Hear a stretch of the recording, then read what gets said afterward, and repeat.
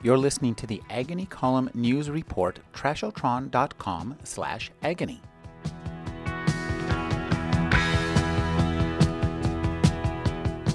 The future, as seen by Ryan Coonerty and Jeremy Neuner in their book The Rise of the Naked Economy, How to Benefit from the Changing Workplace, is as simple as we might hope, or fear. Ryan Coonerty trends towards hope, but he understands the fear. You'll be pleased and relieved to know that in our version of the naked economy, we can keep all our clothes on.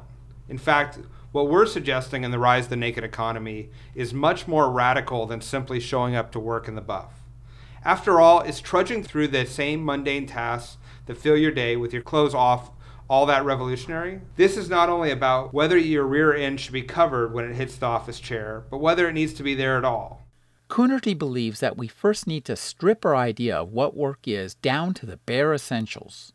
What's going out the window is the distortion of work that we've had for the past 100 years. Before that, since we first emerged from caves and in teams hunted down mammoths, work has been a pretty simple concept. You trade your talents, your time, your energy, and you get some payment or reward. We've clothed work now in casual Fridays and office parties and 2-week vacations and all these other agreements. And we think that's distorted work, and we also think it's a pretty short-lived phenomenon that we should usher out the door. For Coonerty, preparation is a key to ensuring that the naked economy proves to be fortuitous instead of fatal. Being naked can be a pretty scary thing. You can feel very vulnerable, and that's a reality. Being naked, you can also have a lot of fun. What we hope to do is to say, look, we're heading towards this economy where everybody's on their own, where everybody is an entrepreneur, and they're responsible for their own living. That can be very scary. If we collectively build some structures and some policies and some business strategies, it can be less scary and more productive and more prosperous. If we sort of just let everyone push everybody out on their own and hope they make it, I think there's plenty of reason to be scared, and that's not the direction I want our people to go or our community to go. He believes that the notion of a place to work will be fundamentally changed.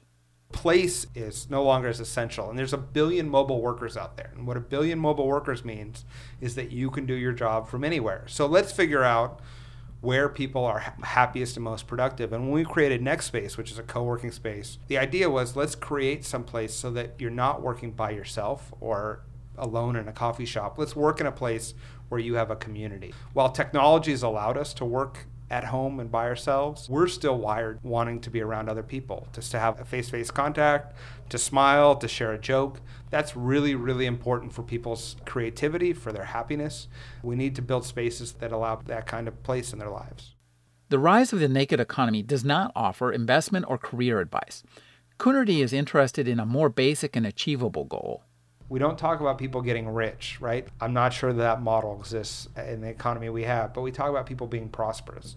And so if you can be home for your kids at 3 o'clock on Wednesdays in order to take them swimming, if you can be happy at your work, to us, that's where we should be working towards, is that sort of prosperity and not focusing on the wealth. Because we have a lot of people we profile who are not particularly getting rich, but they're leading very comfortable, nice lives.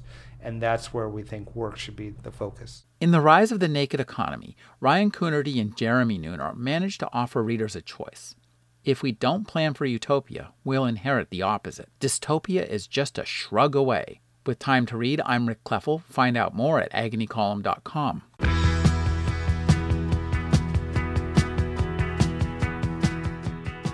You're listening to the Agony Column News Report, trashotron.com/agony.